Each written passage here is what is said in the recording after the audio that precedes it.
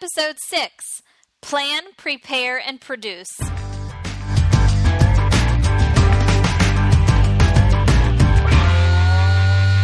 Hi, Elite Educators. If you like what you hear, subscribe to this podcast on iTunes, and while you're there, leave a rating and review. Also, stay connected with Always a Lesson through social media. Like us on Facebook at Always a Lesson, and follow me personally on Twitter at gschultek. That's GSCHULTEK. I'm looking forward to connecting with you. Educators, is your passion tank running on empty? Look no further. Gretchen of Always a Lesson has a double dose of just what you need. Come fill yourself up with an empowering educators podcast to start your day feeling empowered.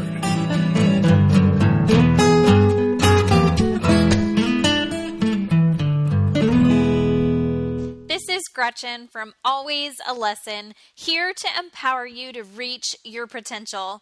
And in fact, I call you elite because only an elite educator would take time to invest in themselves by listening to a podcast just like this to help hone their craft. So today I want to talk to you about planning, preparing, and producing strong lessons for students.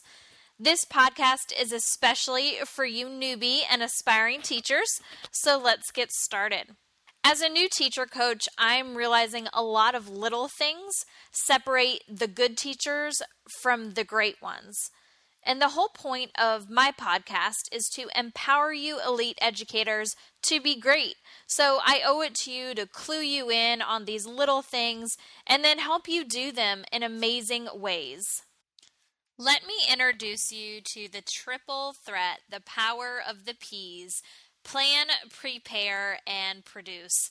These are three powerful words that, when completed together in unison, create powerful and effective teachers. So what do these words mean? Planning is, in order to do something great in the moment, you need to plan for it behind the scenes. Preparing. Although this might sound the same as planning, it's not. Once you plan for what you want, you must gather all that is required to do it well, and this might be physical materials or just spending time practicing. Producing. Now it's time to execute what you have planned and prepared, so go produce. And I want to discuss each of these words in detail by highlighting real examples from real teachers of what happens when the 3 P's are in place. And when you're done listening to this podcast, you're going to know how to be the teacher that employs the powerful P's, but you'll also be lit on fire to do so right now. I promise. So the first step is planning. And the more thorough that you plan, the more you set yourself up for success. And in episode 2, we talked about practicing your craft. And I mentioned an athlete analogy explaining the way to be successful in a game is to be successful in practice. So for an athlete, practice is like the planning phase for a teacher. It's a way to plan what you want. You know, you can't outskill a defender on the soccer field if you don't plan and practice how to do that. You know, what does it look like? How do you do this? The time put in behind the scenes determines the success in the moment. So for teachers, don't expect to demonstrate skillful teaching techniques if you don't plan to do them. Planning requires thinking through sections of a lesson step by step, envisioning what it looks like from start to finish, and then planning rolling it out to students, because you must teach the students how to do it the way you planned, and because you planned it to the detail, you can execute it to the detail. And this is why lesson plans can get lengthy, because you're scripting what to say, where to turn, who to call on, how it flows. And as a new teacher coach, my new teachers write in their lesson plans what they are saying. You might think this is ridiculous and time-consuming, and you're right, it's both. It's ridiculously great and super time-consuming, but every teacher that submits their lesson plans with scripting for my review ends up delivering the strongest lesson the following day. Is it a coincidence?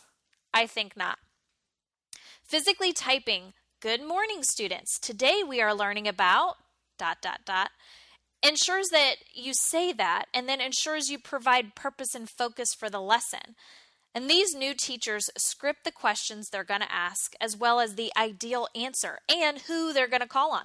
So it might look like this. "Johnny, why might communities work together for economic purposes?"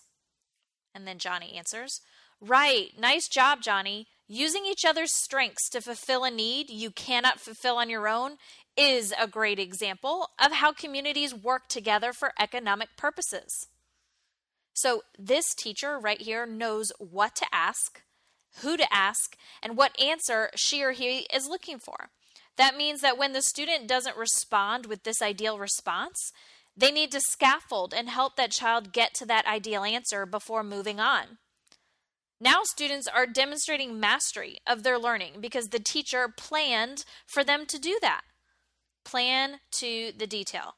No wonder it happened live the next day. Why wouldn't it? As you gain experience as a teacher, you're able to turn this planning into strong teacher habits.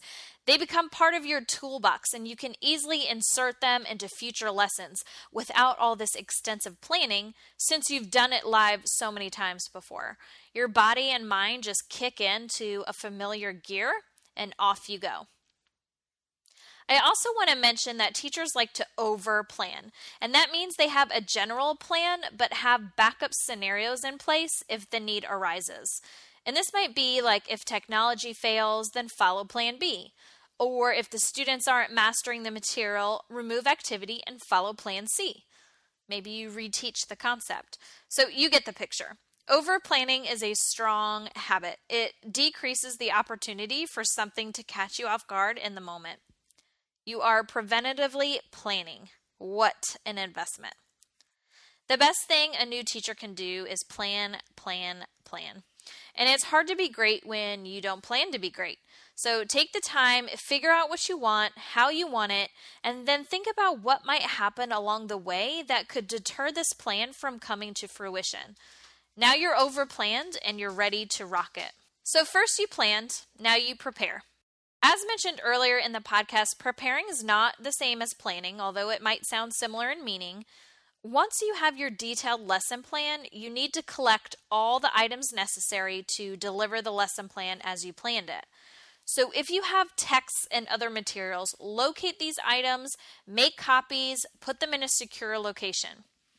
Just a side note, do not plan to make copies the morning of your lesson, as too many things could go wrong, like the copier breaks, the line is too long, a parent calls, you're requested to an impromptu meeting, whatever. So gathering the necessary tools to teach is an easy part of this prep. And I always had a Monday through Friday folder on my desk near the front of my classroom, and I placed all the necessary teaching materials for that day in that folder. And if it required supplies that could not easily be stored in that folder, then I just placed them nearby with a Post-it labeled with the name of the day. But the most important part of this step is practice. And like the soccer athlete that we talked about in the planning phase, practice is ensuring you can physically do what you planned.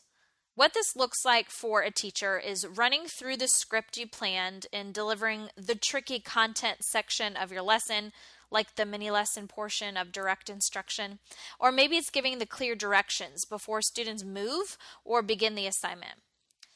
In fact, I knew of a teacher who used to do this on her drive to school in the morning. She would teach her lesson as she drove, and this helped her internalize the flow of her lesson and unpack the tricky content and vocabulary before it could even confuse students. And yeah, you're going to be that crazy person talking to yourself in the mirror, walking around your house, lesson plan in hand, muttering, or it may be just like your teacher friend we talked about, talking to herself as she's driving. I bet the morning commute wouldn't be as dreadful if you gave it this strong sense of purpose. Internalizing what you plan ensures that you deliver what you plan the way you planned it. Wow, let's reverse and say that one again. Internalizing what you plan ensures you deliver what you plan the way you planned it. So you've planned at length, You've prepared to deliver what you planned by practicing and gathering the necessary materials. It's now time to produce, and by this I mean execute. You are now live in front of students, so showcase all that you got because you've planned and prepared to be great. You might think this is the easiest part of the process. For me, it was the most enjoyable, but it certainly wasn't the easiest. None of it's really easy. It all required time and thoughtful concentration. Producing was fun because students were reacting in the moment to what I was saying and doing. It was the reward of all the time I put into planning and preparing. As a new teacher, it's hard to be present during this phase. You planned so thoroughly you want to execute bullet by bullet as outlined in your plan. But you forget that students are people, they're human, and even though we overplan, we can't think of every scenario that will be thrown at us. This means they might ask questions we didn't think about and have to think of an answer in the moment. Or a fight might break out. Or a student gets physically ill on the reading carpet. You never know. But when you're present, you're able to react. So if you're stuck in your lesson plan for what to cover next, you're not responding to the student's needs in the moment. So take a moment to pause, take inventory of what's happening in front of you. Are they getting it? Do they have questions? Are they ready to move on? Great teachers listen and they respond. This means they talk with students and not at students. New teachers like to deliver a script like an actor, just throwing out all the content they scripted out in one big verbal vomit dump. But just because we planned a script, it doesn't mean we have to fly through it or even stick to it. If we need to detour, we must. Being responsive means you know where you're going script-wise, but you're ready and listening for clues that you need to slow down, back up, or add in details you hadn't thought to include initially. Sometimes you don't get through all that you planned, and that's okay. It's more important that students are learning, and they learn best when you respond to their needs. For me, I scanned my students non-stop. Sometimes I got through one sentence before having to adjust my plan, and other times I got through multiple activities before having to make a responsive adjustment. And the more you get to know your students, the easier it is to predict how things will go. The new teachers I coach script in the words scan or pause into their lesson plans because that forces them to remember to be present. It's not natural at first to scan and to pause. So holding yourself accountable in the moment by scripting these actions into your lesson plan is a great first step. Producing your plan is fun and it's rewarding, but it's hard because you have to be present in order to be responsive. But if you thoroughly plan, extensively prepare materials and practice, then producing your excellent lesson plan is icing on the cake. So take a breath, step back, and watch your students as you teach. They'll tell you where you need to go if you listen. All right, elite educators, that's a wrap for this week's podcast on planning, preparing, and producing strong lessons for students. Now go out and be great because you've just been empowered.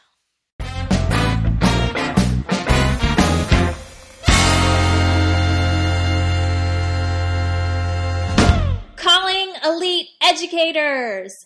Are you in need of feeling empowered by someone who is just like you, who does just what you do, and just gets it? Then hop on over to alwaysalesson.com to learn more on the blog for tips and tricks of remaining passionate about your current work. Also, check out our social media links for more personal connection to other elite educators just like you. And if you're a newbie educator, grab a copy of my book, Elementary Education 101, What They Didn't Teach You in College, to ensure you beat the learning curve and end your first year ahead of the game. Alwaysalesson.com provides something for everyone. So, elite educators, stop by today and get empowered.